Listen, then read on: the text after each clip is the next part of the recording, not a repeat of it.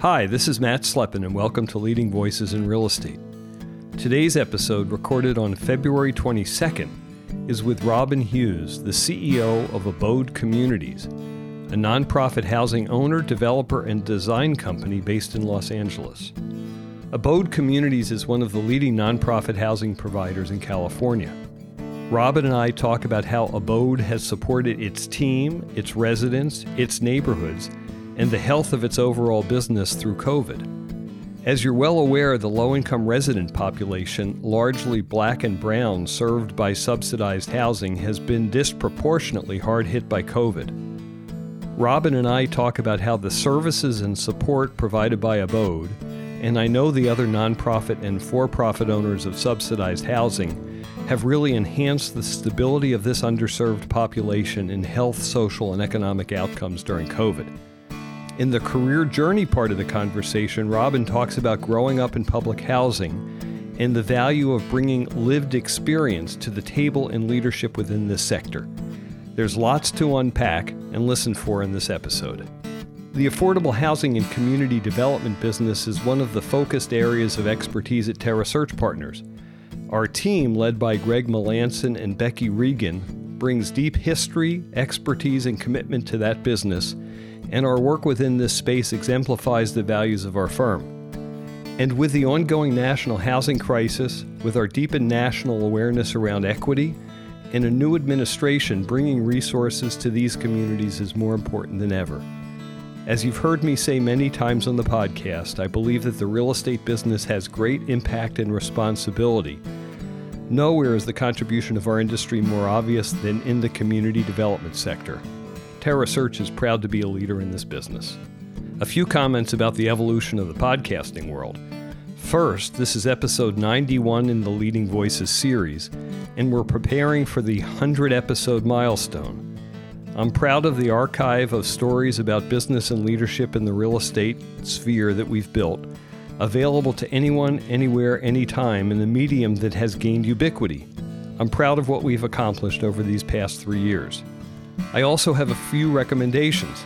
First, as I've said before, I start many of my days with The Daily, and now the new Kara Swisher podcast and the Ezra Klein podcast, all New York Times podcasts. I also, these days, I'm really enjoying Willie Walker's conversations, many of which are interviews with the same guest who we've had on the show.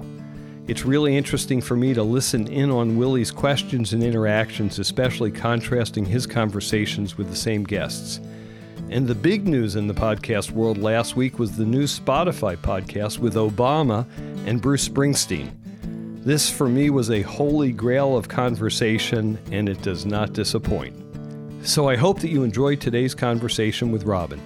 If you do and find food for thought, please share this and other episodes with a friend. Please subscribe. Email me at matt@terrasearchpartners.com with ideas or feedback. Take care and enjoy the conversation. Robin Hughes, welcome back to Leading Voices in Real Estate. You're one of the people that I interviewed back in June of 2020 following the George Floyd tragedy for our Black Voices in Real Estate. And I interviewed 6 people for that, and they were short ones, so we get to do a real one and a long one here today and really talk about your background and what you're doing in the business. So thank you for joining us again. Thank you, Matt. I'm really happy to be back with you and your listeners and looking forward to our conversation today. Cool. So I'll give a very brief bio background on you, but I'd like for you to talk about this yourself. But as a refresher to our listeners, you are the president and CEO of Abode Communities, one of the leading nonprofit housing organizations serving California. You've been there 25 years as president and CEO?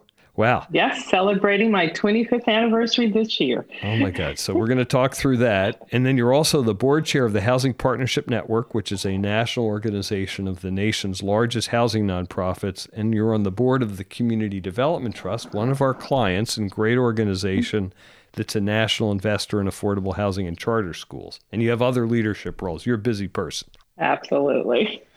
Yeah. So maybe give us the elevator speech on what's Abode Communities, what do you do, how are you in that marketplace, and then we'll jump into the conversation. Yeah, well, great, Matt. And again, thanks for having me with you and your listeners.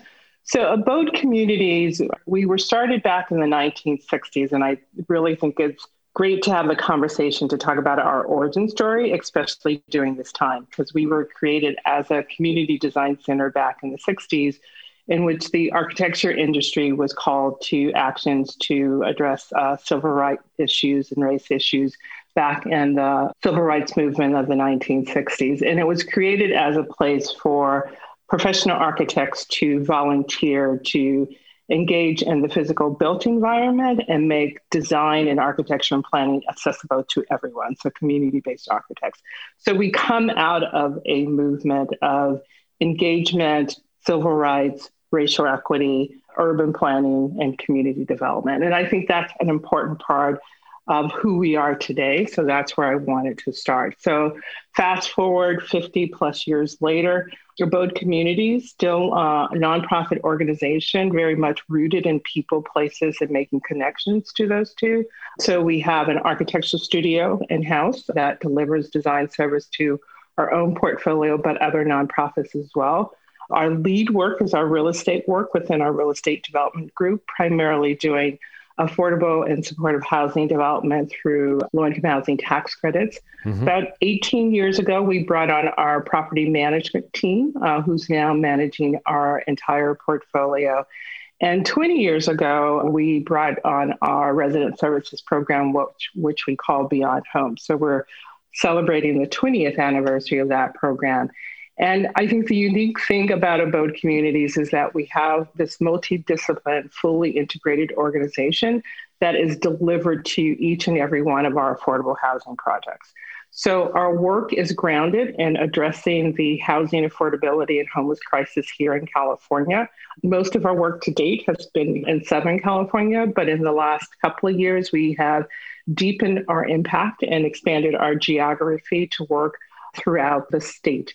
We have, in our history, developed 50 affordable housing communities, and we're now serving about 13,000 Californians in our work. The other thing that is important for us is that we continue to advance social equity and social justice in our work, whether it's through the delivery of our resident services program, but also by incorporating community facilities within our work. So a number of our developments include things like federally qualified healthcare clinics, early education center. We're working on this great charter school, boarding school in South Los Angeles. That's really exciting. So it's really about bringing investment and resources to low-end communities of color. Hmm.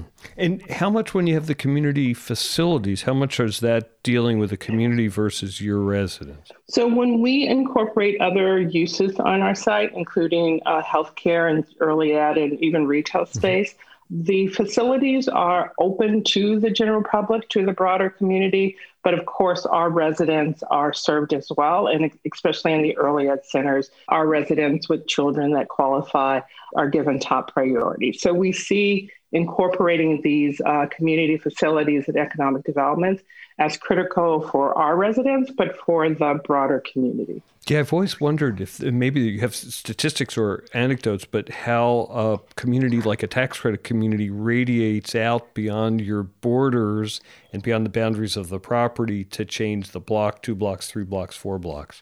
Yeah, so Matt, I see it happen in a couple ways. Obviously by bringing services on site, that creates an opportunity for the broader community to have services on our site. Mm-hmm. But oftentimes I see our affordable housing development, especially when it expands, either a large block or pretty large site, being a catalyst for change in that community. And it comes from perhaps 2 places. One, we're always working with local government in areas where they want to make investments in communities. So in areas that are targeted for community revitalization. So there's already activity happening in that community.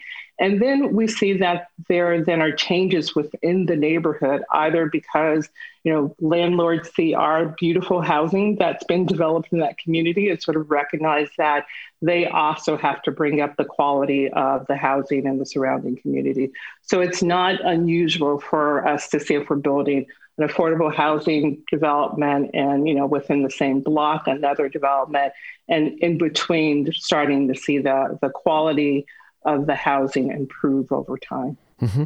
And do you do mixed income? What's the kind of how deep do you target exclusively versus more mixed income stuff? So currently 100% of our affordable housing is targeted towards extremely low, and very low income families and seniors. And we're also doing permanent supportive housing to bring housing to people who are experiencing homelessness, and that's individuals as well as family.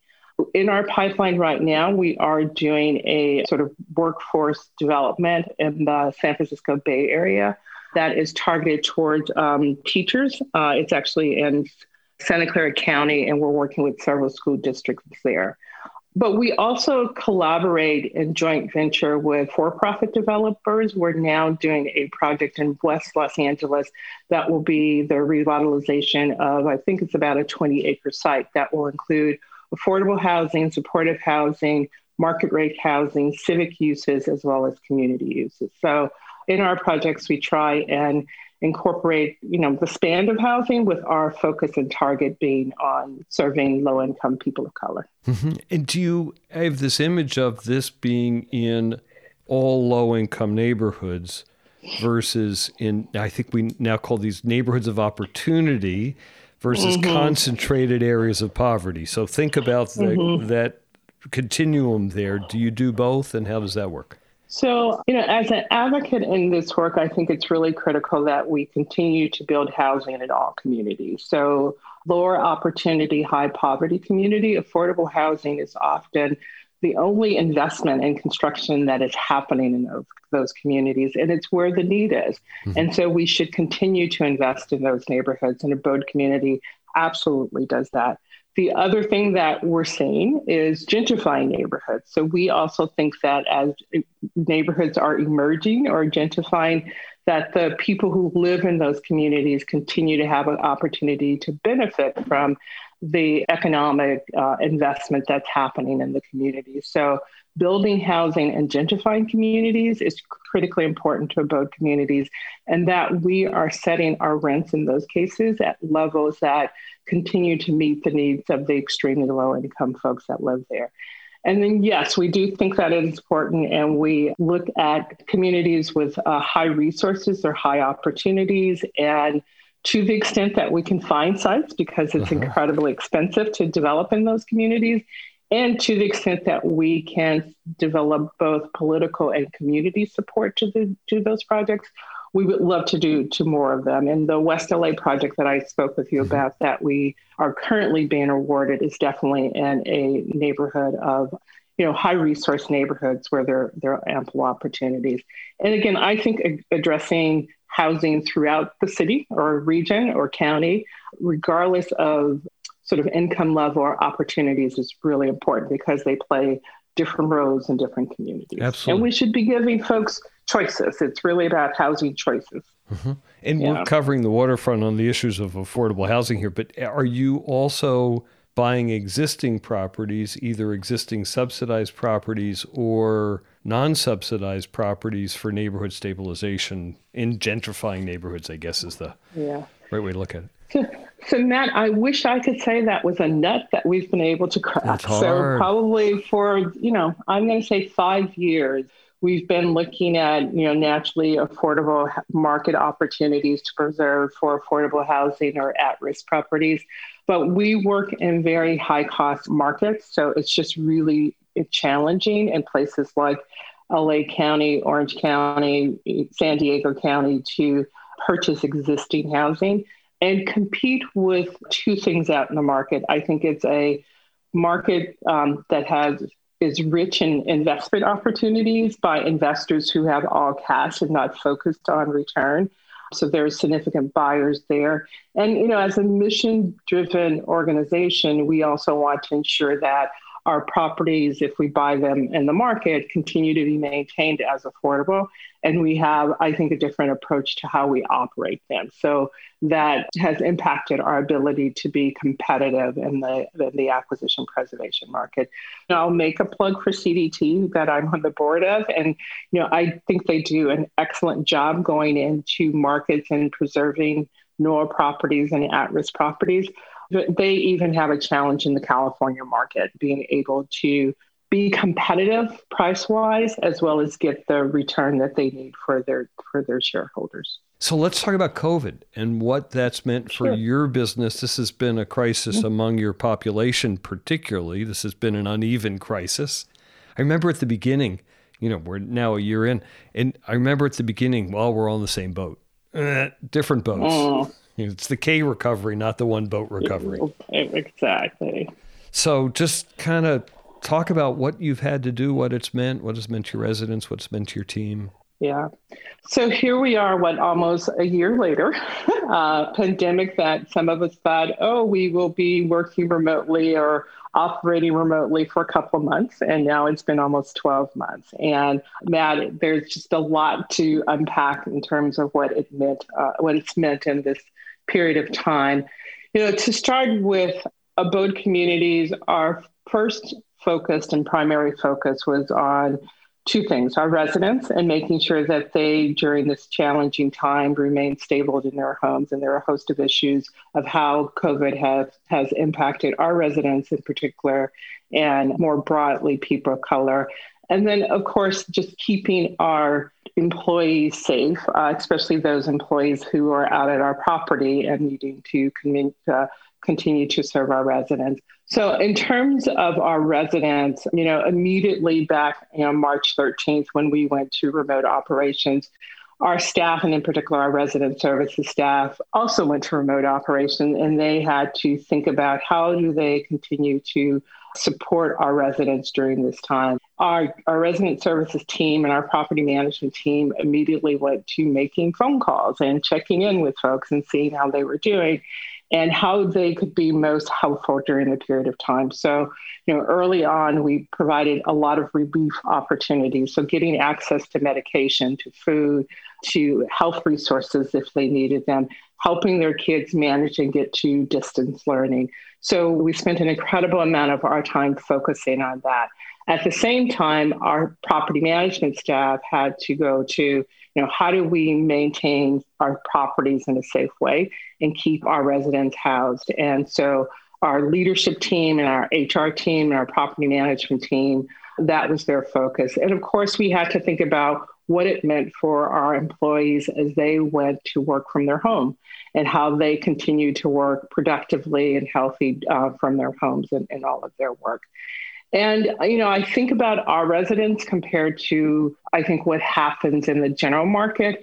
And, the COVID cases in our buildings have been pretty minimal, and our communities are safe. And I think it comes from the care and attention we were able to give to our residents compared to how low-income communities of color have been impacted disproportionately by the pandemic. And so many people of color who are essential workers on the front line don't have access to health care, are living in tight and difficult conditions.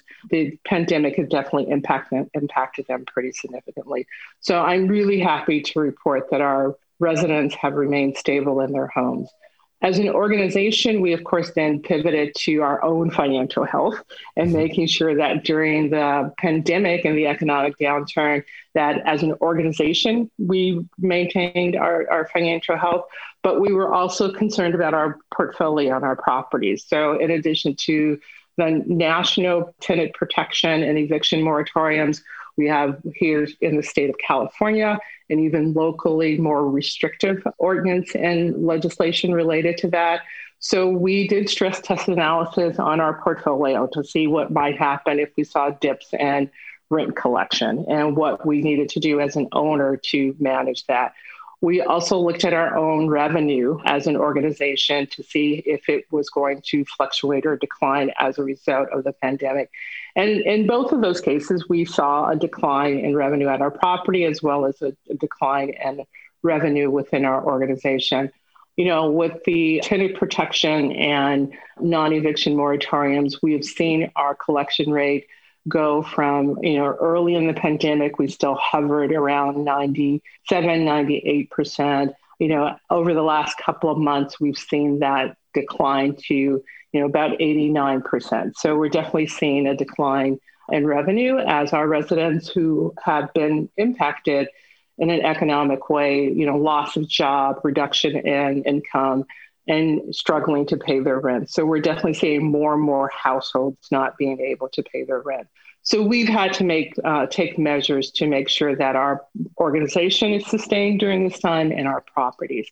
And then lastly, I think in many ways we were incredibly lucky in that we saw that affordable housing and construction and development of housing were essential businesses during this pandemic. So we've actually seen our pipeline continue to move forward with a little bit of slowdown when we started to see furloughs in local government. But for the most part, we brought project to completion. We started a new project, and we even secured 4 new projects since the pandemic started. So we are, continuing with our production work. Wow. So let me unpack a couple of those things. Do you have any way to give a contrast between the disproportionate effect of COVID on people of color, just go for health outcomes, as compared to your residents of color? So this is, speculation based upon what I see in our portfolio and, what I hear and read in the news. Again, we serve about 10,000 people within our affordable housing portfolio, and primarily people of color, 95%. And I believe we've had less than 10 cases within our portfolio. Holy so cow. You compare that to both in particular here in Los Angeles County, the overall level, and then that among people of color. And again, I think having a safe, affordable place to live has been an essential part of our residents being able to remain healthy during these times. I've heard of stories where you have essential workers, a parent living with her family of 4 in a 1-bedroom apartment, sharing, that 1 bedroom for the 3 of them, essential worker out there in the community, and she gets the virus. And, how do you then go home and protect your family when you're living in such tight quarters? Again, we've given a lot of attention and care to making sure our properties are extremely clean and taken care of, and protective equipment is out at our site, and we're enforcing the stay-at-home orders. And I think, and we're educating our residents around around COVID-19 and how it's transmitted and how to protect themselves. So I think all of those things account for just a heightened level of awareness, and then safety, health and safety during this time. And let's amplify that with a different look into the same question about the ability to work from home and the ability to school from home. And gosh, for me, easy. I have a bunch of computers here. I have lousy internet, but that's a different issue. But, I know how to do that. That's easy for knowledge workers, harder for frontline workers. So both for school and for work from home, have you been able to support that? Sure. And one of the things I didn't mention in my opening, and I should have, is with our resident services program, we are delivering our program remotely. But one of the things that we launched in the fall was a virtual platform to deliver our resident services program, in particular our after-school program. So we're now able to provide that same homework assistance, mentoring and tutoring, college awareness, all of those things around advancing education that we were able to do at our sites. We're now doing it virtually on our website. As part of that process, we did a survey with our residents to understand where their technology needs were. So how many of them had access to devices, not only to support their kids, but as you said, if they're working from home, do they have devices? Do they have internet access? All of those things, so that as we're launching this program, we are able to understand where the digital divide is and where the gap is in technology needs, and supply those. And interestingly enough, with the school districts here, at least in Southern California, A number of them have been able to provide, at least this year compared to last year, have been able to provide devices to their students. So we found that maybe about 35-40% of our residents needed additional devices in the home in order to ensure that the kids have the devices they need to do distance learning. And if parents were working from home, they had devices as well. We found that most of our residents had access to some type of internet, but I feel like that's an area where we need to drill down to understand how they're getting that access and how much they're paying for the services to see if there's not an additional divide there. But Matt, it was a critical thing for us to understand how our residents were managing remotely distance learning during this pandemic and respecting stay-at-home orders. Yeah. And do you not provide internet, or is that part of your package? Because a lot of multifamily owners have a deal with someone. They make money off of this, but it's still better internet. So I would say in the latter half of our properties, we do have internet access available within the properties, but it's really our older buildings where we don't have universal access to internet. And the other thing we're able to do with this virtual platform is we're delivering services now at 23 of our partner properties. With this platform, we're able to expand it to our older buildings where physically we don't have the space on site to deliver services.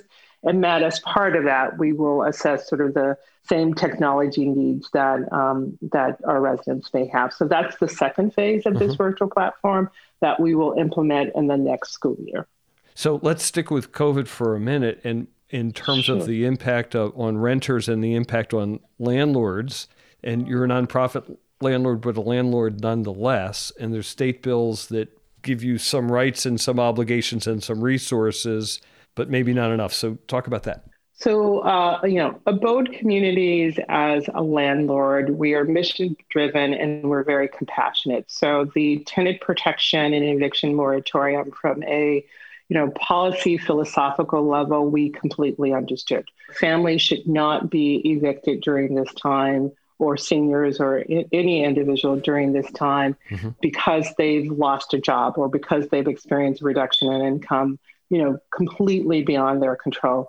But we also have to think about what that means for what the eviction moratorium and non-payment of rent means for our tenants, because they have accumulated debt obligation over this time, but also our portfolio. So we were very concerned last year when we saw, minimal rental relief come down from the federal governments to the states and then the states locally. So we were very happy to see that in the last COVID-19 relief bill that Congress did include renter protection, including rental relief. And back at the end of last month, Governor Newsom signed a rental relief package for California. And that package is targeted towards lower income families, which is one thing that we advocated for as an organization. So it's really targeted to households at 80% of median income and below. It's also sort of duly targeted to landlords who directly want to participate in the program, and will provide relief for 80% of the rent obligation that's due if the landlord agrees to forgive the other 20%. And then as a landlord, as a tenant, if your landlord elects not to participate in the program, you can still apply for, I believe it's 25% rental relief. And in addition, I also believe then the landlord cannot take you to a small claims court for the balance. I'm not 100% sure on that. But this is a big sigh of relief for landlords of affordable housing that, it would be challenging to get to that day where, because our residents haven't been able to pay rent, we have to make that choice between eviction, which we would not want to do, and what it means for our properties. I just looked today and I would say on an average, our families have probably accumulated up to, $20,000 in rent payment or rent collection at this moment in time. And it's an obligation that we know that they will not be able to catch up on. So we're really relieved that these funds will soon be available to support. But Matt, your question around whether or not the $2.2 billion available in the state of California is enough to meet the entire obligations that landlords may have or tenants may have throughout the state.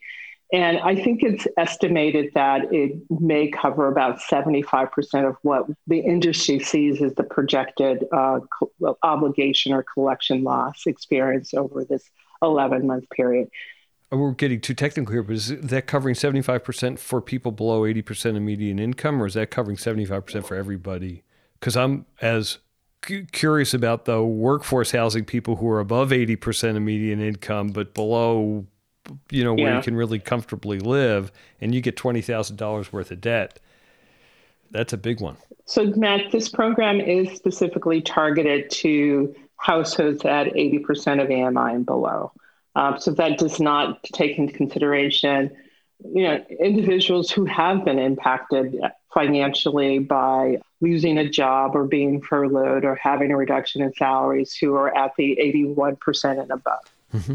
Painful, which kind of segues into talk about housing crisis in California, talk about supply versus demand versus equity, talk about homelessness, talk about your population of people below 80% of median, but that's not good enough because people between 80 and 120 struggle with housing costs too. So there's a lot to unpack there. You stand in part of that, but kind of think that through with us.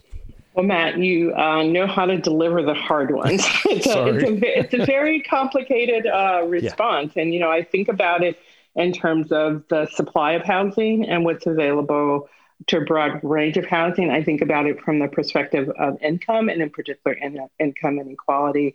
And of late, we've also been thinking about it from the perspective of land planning and land use, like is there just available land to continue? So just to start with, housing supply, it's very obvious in California, especially in high growth markets or high demand markets, that we simply have not built enough housing to keep up with the demand. And that is the full range of housing that we need throughout our state. So we do see on one end of the spectrum in places like LA and San Francisco and San Diego, and this is all pre-pandemic, we saw a lot of luxury housing being built that was unaffordable to your average worker.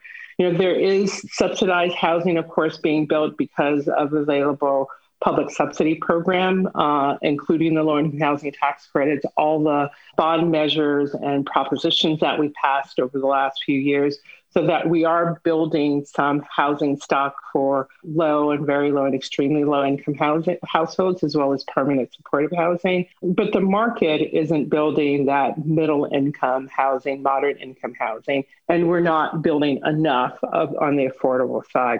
So one issue truly is just the supply side, and that has to do a lot with just the cost of building housing. That cost gap, again, especially in your urban market, just continues to increase, and it becomes infeasible to build that middle income housing. But it's also, as you very well know, having an impact on our ability to continue to build supportive housing and affordable housing.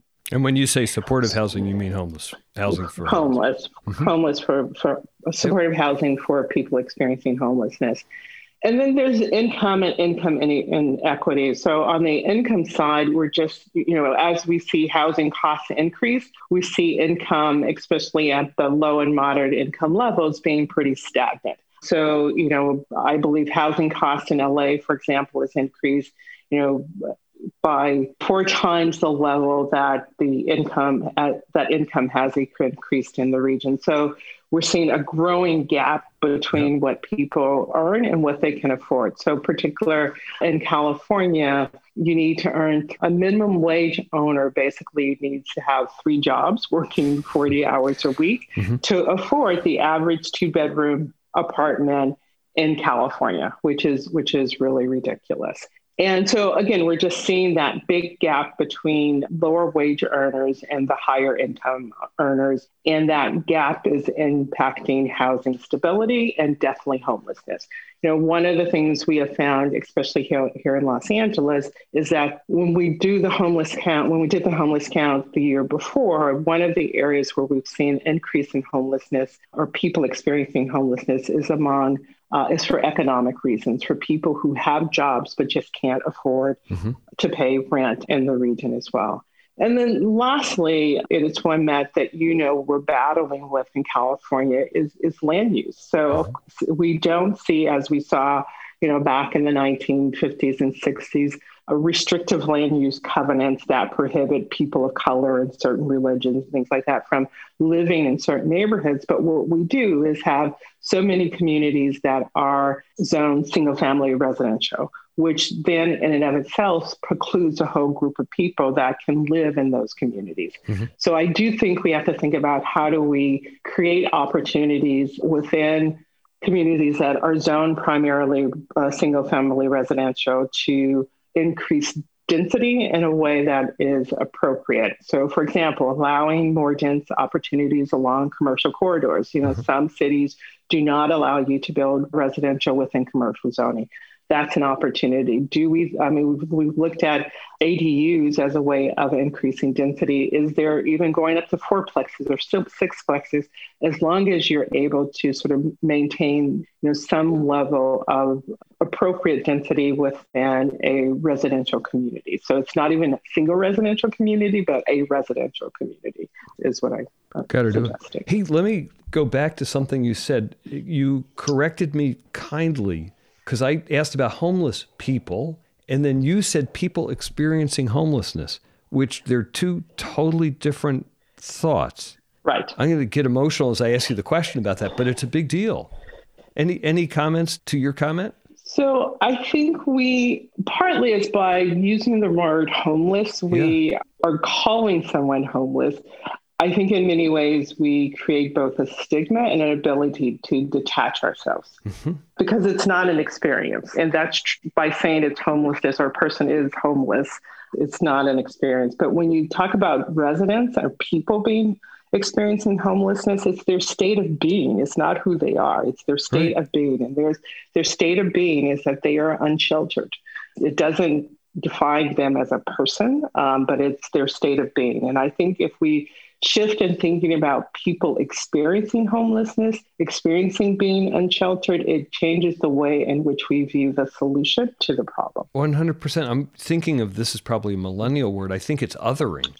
By calling it a homeless person, you're othering them, and they're not like me because they're one of them, but they could be me.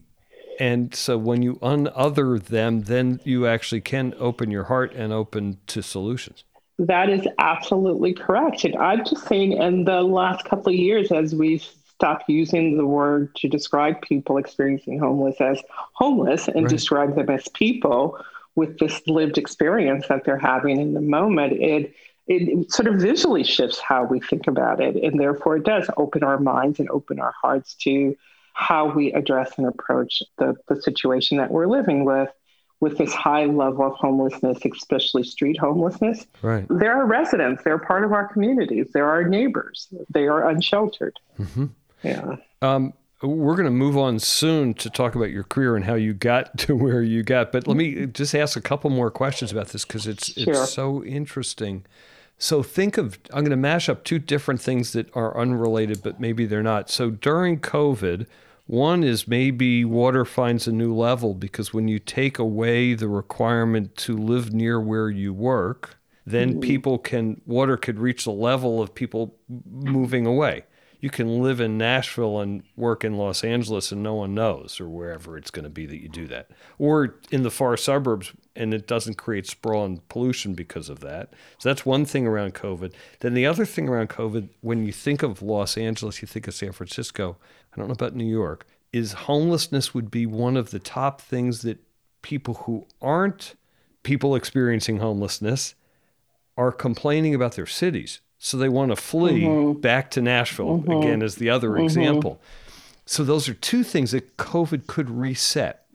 Matt, it's a really interesting question. And I think, yes, we've made decisions around where we live based upon where we work and where employment centers are and where accesses to resources are. And that may look a little different as we come out of COVID. As you said, people may make the decision, I can live, anywhere and work my job with Abode Communities. I don't have to live in or close to downtown Los Angeles.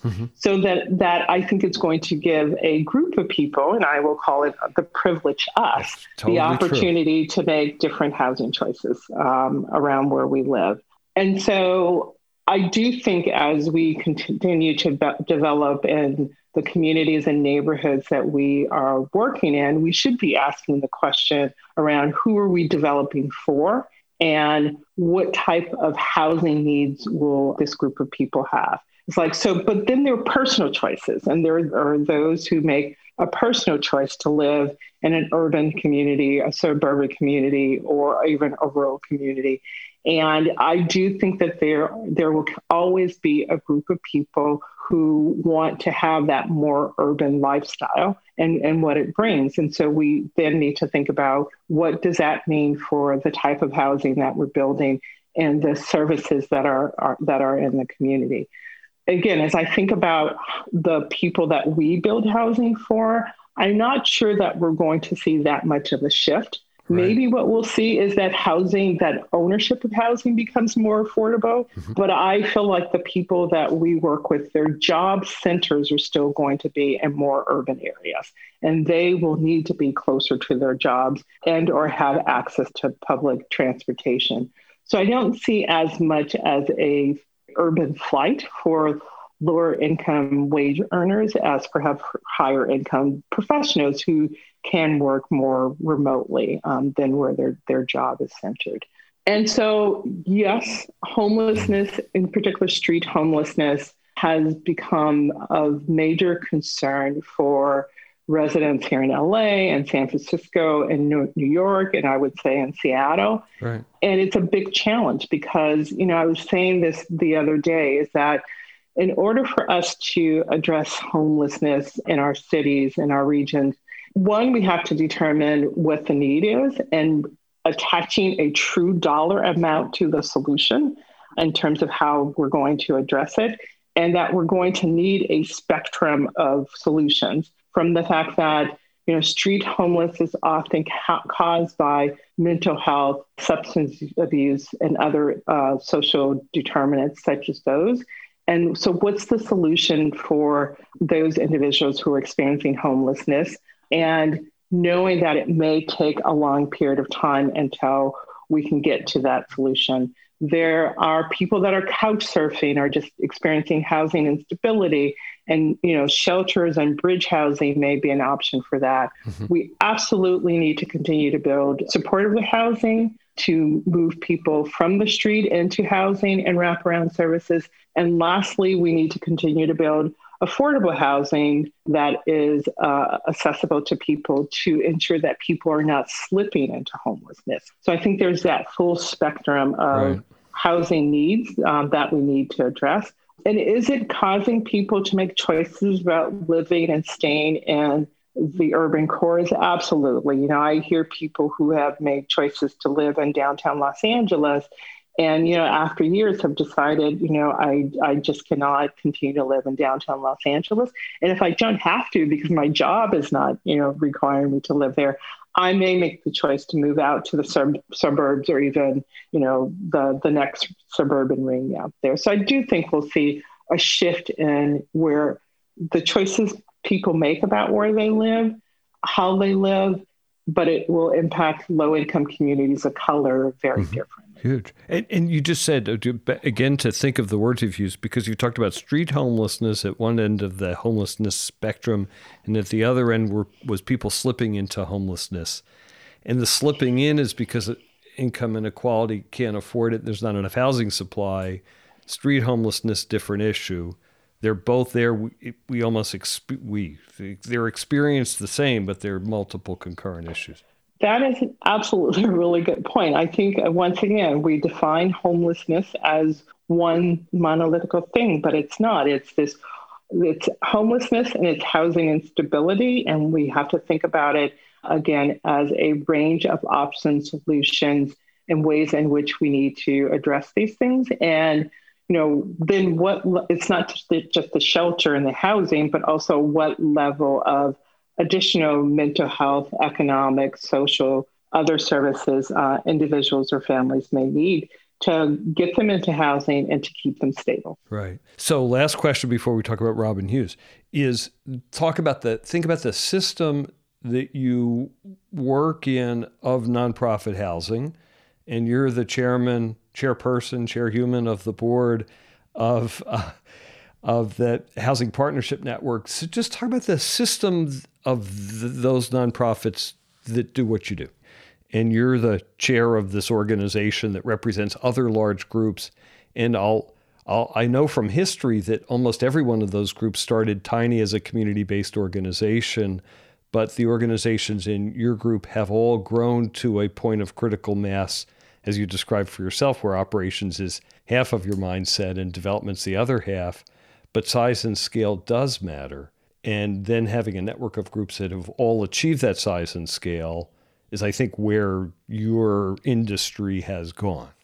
So I'm going to do just a 2-minute pitch for the work that we do with the Housing Partnership Network. And it is the network. So this is an opportunity for organizations like Abode Communities to be among, 100 of our peer organizations, from homeownership counselors to affordable housing developers, CDFIs, all around the table in this really great peer exchange opportunity where we are talking about learning and implementing the best practices, but we're also thinking about what we can do and executing on what we can do collectively as a sector that we are perhaps not able to achieve on our own. So especially during this pandemic, it's been a really great time for these organizations to come together as leaders in the industry to talk about how we shift and manage our operations in real time to address our organizational needs, our residents' needs, as well as continuing with the production of affordable housing and advocating for resources and system changes in order to make this happen. So I think being part of this collective network organization through HPN, especially for my senior and executive leadership, it is a rare opportunity for them to be among their peers and exchanging business practices, development concepts, development approach, what's happening from a policy advocacy level in our states and in our cities, and taking that to a national platform.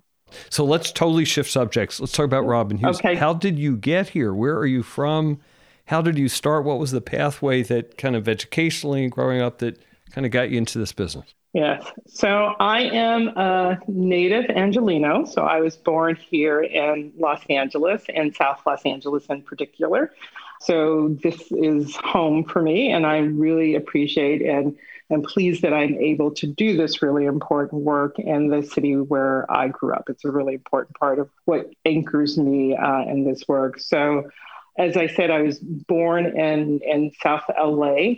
One of the memories that I have very early in my life is living in public housing. So when I was really young, my mom separated from my father, and she and her 6 children moved into Nickerson Gardens and Watts it was around the time of the Watts riots too.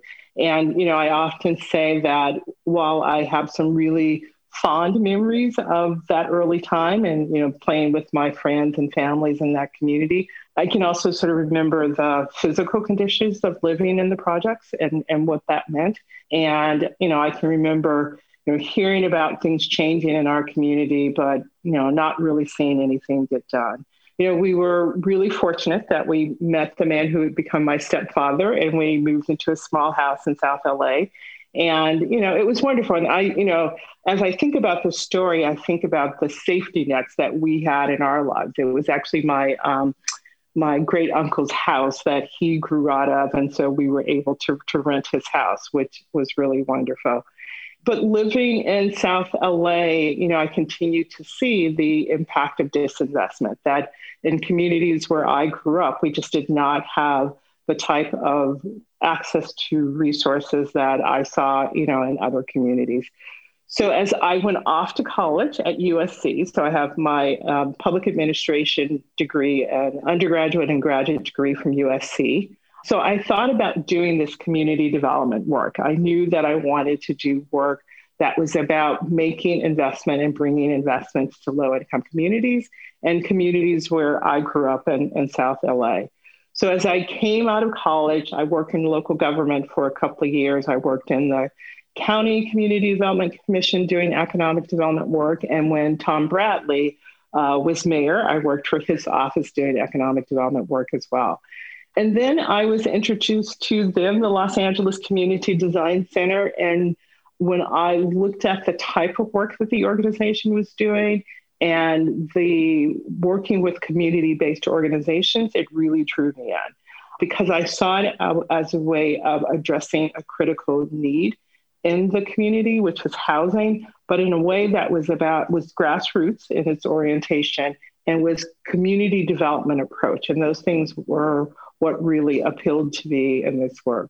And these are the things that sort of keep me connected to our work because I know how transformative what we do is on the lives of the people. So I say that I was really fortunate that early in my career, I found my calling, and this is my calling. My calling is to deliver high quality housing to people that truly deserve and need it, and that it can be really transformative in their lives. So, I sort of think about, the housing conditions that I lived in early in my life. And it's like, if I can make sure that, no kid, no family has to live in those types of conditions, then, my work would be done. So you can tell I have a long time before my work is done. We have a long way to go. It's interesting when you talk about the importance of housing, but I want to get back to your career. But when you talk about it, I had this image of shifting sands. And if you're standing on 2 feet, each of which is on a shifting sand that has no permanence, you can't get your balance and figure out where you are unless you're some great yogi. And so if you take one of those, if you put a foundation under one of those feet, then you can go from there. That is a wonderful analogy. And I think that uncertainty, that instability, that insecurity of standing on sand with water coming underneath your feet too, is what so many of our residents experience before they come into our affordable housing. So if we can stabilize one of those points and make sure they have that high quality, affordable place to live, that they can worry less about how to make the rent and worry about being evicted and worried about transferring their kids to a new school and all of those things, they can now focus on other things in their lives. What we do see are just the progress in the next generation. So the number of kids in our building who are going off to college for the first time and who are picking these incredible careers. So we have a scholarship programs where we support kids in our building who go off to college. And now we have kids that are interested in science and medicine, law, forensic science, being, criminal detective, those types of things. So it's really exciting to see how kids in our building they're breaking that cycle of poverty, and they're doing it because they have housing, but they also have opportunities to achieve their dream of higher education. So I started as a young project manager on the development side of the office, and the executive director was Ann Sewell at the time, and she is now running our housing department here in the city of Los Angeles. So I really appreciated, Ann bringing me on as a project manager, but she truly also supported my professional development and leadership development within the organization. And after a few years, I became the housing director for the organization. And then I decided that I needed a little break from the really hard work of being in a nonprofit and building affordable housing. And I went to the private sector. So I worked very briefly for Citibank and then for the Richmond Group. And what I was searching for is, I've always been interested in capital and getting capital into low-income communities. So I thought that working on the financial side and the private financial side would give me a greater insight to how to utilize those tools to bring investment into our work. But ultimately, when it came down to the work and where I wanted to be, it is in the nonprofit sector. There's so many reasons in which doing this work in the nonprofit sector with a mission-driven organization that is very much focused on the lives of our residents is what drew me back to the organization. But it was also the opportunity to grow the organization in scale and services and expand and deepen our impact. So I'm really proud of where now we went from the Los Angeles Community Design Center to Abode Communities about 12 years ago. We changed our name, Right. Where we are now as an organization and the impact that we are able to have. How long did you spend? We don't need the details, but I'll say why I'm coming back to this. How long did you spend with Citibank and Richmond Group overall? How long were you away? I was only away for 18 months, so it was like having a sabbatical, quite frankly. That's correct. I was going to say, I think in both cases, while they were rich experiences, I knew what drove me really was the development side and being on the ground, delivering the work. That was really important for me. And that's what I learned most during that 18-month period of time that I was away, what I was most passionate about in this work. What does matter and is really interesting for those thinking about this business is you better understand the capital stack. In anything in real estate, but capital stack is heavy because real estate's expensive. There's big numbers. And in affordable housing, it's a very specified capital stack. But if you don't know it, you can't understand it. You're disoriented. Absolutely. And there are different paths to learning it. I'm really grateful. I think we're really lucky in California in that our major universities now have undergraduate and graduate programs that include affordable housing and affordable housing finance. So here in Southern California, we have USC and UCLA, and up in the Bay Area, UC Berkeley. And young students who are interested in this work have an opportunity to now have specialized programs and specialized degrees to support them. And then there are a host of training programs out there to help understand affordable housing finance, but it is probably the most critical and most complex part of the work that we do. Absolutely. Okay, so you come back, and then did you come back not as the executive director yet, or did you? So I came back, in 1996, I came back as the president and CEO. Okay, cool. So the board, I remember my interview with the board. It was so I'd only been away for 18 months, right, as you recall. And so about half the board was about the same, and about half the board were new board members. And it was a really exciting interview with the board. And what I appreciate most was I think there was a lot of alignment and being in sync about where the organization needed to go, should go at the time, and sort of the growth that the board expected of the next president and CEO. And that I also had to realize that I could do the job differently, that I could lead and manage and grow the job differently than my approach before. I will tell you, quite honestly, I was burned out. I burned out, and this happens in the nonprofit sector, working 12-hour days, six days a week, trying to find that work-life balance. And that was a commitment that I had to make to myself when I came back as the president and CEO, is managing the organization differently so that culture of burnout did not exist, and making sure that I also manage the work. And it's not like I don't bring the work home with me almost every single night, but it's just sort of creating that balance. And talk about that stretch. And I'm remembering a conversation you and I had maybe 14, 15 years ago, the first time we spoke. And I think you said something vulnerable, like I have to learn to manage, or I have to learn to let go, or I have to learn to have someone else handle some of these things. Yeah. So Matt, it's leadership style. I had to change my leadership style. I will say that most of us in this work were A personalities that want to have our hands in everything that we do, that micromanage. And that was not a style that was not going to work if the plan was to grow the organization.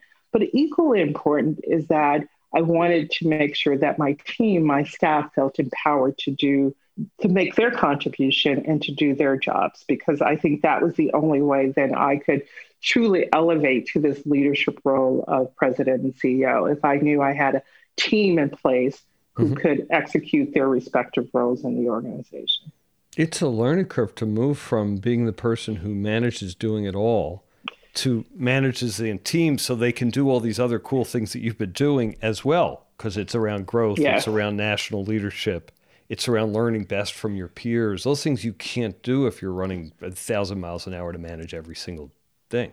Absolutely. And Matt, one of the things I reflect on in my 25 years is that I also feel like I've had maybe 4 or 5 jobs, and the job has evolved from being a operating manager early on to being more of a strategic leader, visionary that can have national view and national reach in my work. And it's really taken this time to get to that place. And probably the thing that now allows me to do it is a really strong senior management leadership team that I have in place who are effectively doing their job, but we have that right balance of sharing responsibility, decision-making, power, and authority that you have to have within a leadership team. We've heard this throughout all the 90 some odd episodes of Leading Voices. As people who become leaders, this is the essence of letting go and moving up all the time. Yes, so let me ask a different question about this, which is you're one of the few of your generation African-American leaders in your business. And go back to this as the nonprofit housing business nationally, which is a little surprising because the residents that you serve are largely people of color, but the people serving them are rarely people of color. So I'm going to mash up 2 thoughts. That's comment number 1.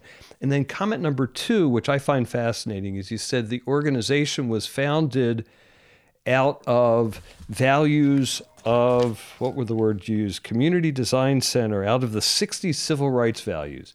And so I have a theory that the baby boomer white generation of people in social services of my generation, I'm pointing at me here, on our Zoom call, they brought one set of values. And that set of values is going to be different than both the next generation anyhow, but also people of color coming into these roles. So Matt, once again, a lot to unpack. Yes. But I'll start with something that we talk about when we talk about homelessness and people experiencing homelessness, and making sure that we have at the table when we're talking about solution, people with lived experience. Because I do think lived experience changes in your perspective, but changes how you approach things. So I think about that also in terms of race. Leaders of color will think about and approach our work and community development and housing development differently based upon their lived experience. So I talked about my lived experience living in LA, South LA, urban community where there was disinvestment, but also about how I didn't see change and how when people came to the community to talk about change, they often didn't look like me.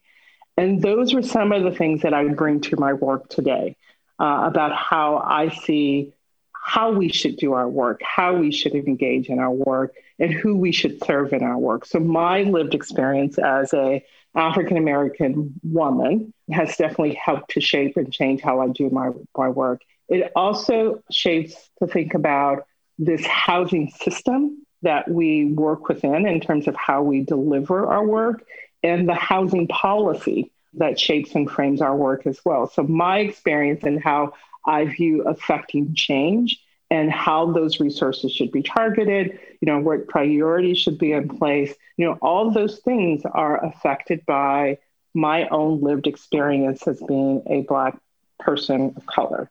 And so I think to the extent that we can have more people of color at the table making policy decisions with power who have that lived experience can only help to improve how we do our work and to bring about solutions that may look and feel different, but ultimately get to the core of addressing homelessness, housing instability, inequity, social injustice, all of those things in our work. And we do that, I've thought about this. We do that in perhaps four ways. And one we've talked about. One is bringing more Black and people of color into this work. So we have to start at the very beginning, which is encouraging people and young adults in college and universities to think about affordable housing, community development as a career opportunity and having an impact. And quite frankly, I'm still able to live a pretty solid life. Mm-hmm. That's a really important part of someone who grew up poor. Having financial stability in my life was really important. So I'm able to do this work in a place that I can still have a stable life, but deliver on the mission that's important to me. So I think it starts with, let's recruit kids into the industry. But when we get them here, let's sort of make sure that our recruitment and employment practices are done through the lens of racial equity, that we are bringing people into our organization, but we're supporting their professional development and, more importantly, their leadership development within our organizations. Then we're creating those opportunities for promotion, for advancement within our organizations. And, when there is an opportunity to promote someone within the organizations, within our organization, that we are identifying people of color to advance into those opportunities. But ultimately, Matt, we have to make room. We have to make room at the senior management level and executive level for people of color to rise up. And so unless there's room at the top, how the leadership looks in our industry can't change. So it's that progression upwards. And it starts with all four right now. We don't start at the bottom and think that things trickle up. We start, throughout those four areas that I talked about. Mm-hmm. Interesting. So you think recruiting would be the answer, but it's not the only answer, because it does need to come through the farm system of people growing into the business. I do think that we have people in project management positions or mid-management positions that we could cultivate and develop, people of color in particular, that we could cultivate and develop into leadership roles. I also believe that we have Black leaders who are Black leaders or people of color who are leading perhaps small emerging organizations that we have to, that the system and the industry could support in elevating to work, in these larger regional, statewide, national organizations too. So it's, again, throughout the system from the bottom to mid-level to the top. It's interesting. I don't know if this is a true question, but I'll ask it. There may be people of color who have the capability and education to come into the industry, and they say, wait a minute, I have the ability to go. I want to just go maximize the dollars instead of working in my community this way. And so you may have more of a self-selection out than the selection in that you want to have. Yeah. So, Matt, it's a great point. I know that if I made other decisions in my life, like if I would have chosen to stay down the private sector path, I probably could make 3 times as much money as I make now. And so it was a very personal decision to work in this sector and to do this work in this sector. But it was something that I could still manage in my life. But I see people all the time making those choices between real income and psychic income. It's interesting. We're going to wrap up, but in my business as a recruiter at the moment, people are saying, come on in, but they're not necessarily ready to welcome or know how to welcome or prepared to do what it takes to help people to be succcell. But right now, there's may I ask you a question? Yeah. May I ask you a question? Please. So how does your firm, because you're seeing that and it's reality. Right. So how does a firm like your firm support the sector, the real estate sector, to be more inclusive, to be more diverse, and to view their recruitment through the eyes of racial equity, inclusion, and diversity? So it's interesting. We're, of course, debating it because we're all learning and we're all moving and we're all growing at the same time. And we're not, as recruiters, ahead of the curve. We're sensitive to the curve, but we're not any further ahead of the curve than you are. So there becomes 2 issues. One is, how do you identify these people And it used to be when I started as a recruiter, if you identified someone of color and you put a little checkbox in your database, you go to jail, right? This is a bad thing to do. And same with women, right? Because we have the same issue or different issue. But now we're tracking people of color because you want to be able to say, hey, here's a candidate pool. And now it's legal to do that because you're doing it on the right side of the equation.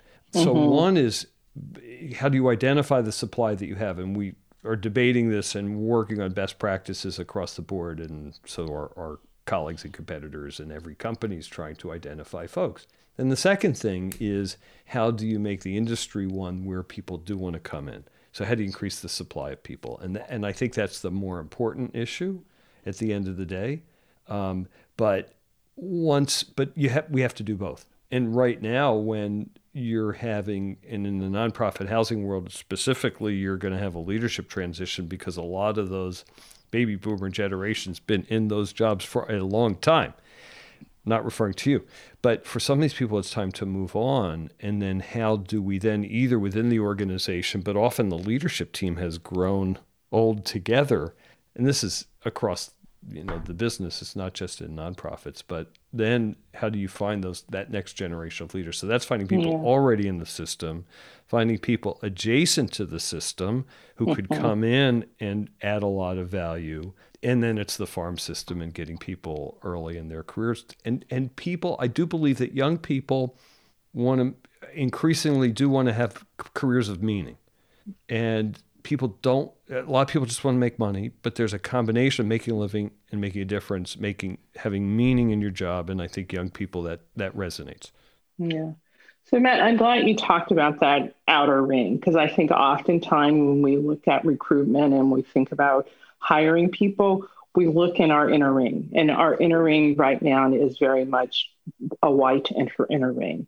So I think opening up where we look and how we source employment opportunities at all levels of our companies, it's really important. How we connect to associations of color in a much deeper way than I think we do as an industry is really critical, because you may find that perhaps this leader has been doing this work in some other aspect of real estate or building or development or something like that, and bringing them into our leadership environment. So it does mean we then, and I don't want to call it risk, but we take a different level of risk. We know that there's going to be a growth curve that may be different than someone that comes with a set of issues. But I also, again, think that's the really great thing about our industry. We embrace innovation. We embrace entrepreneurship.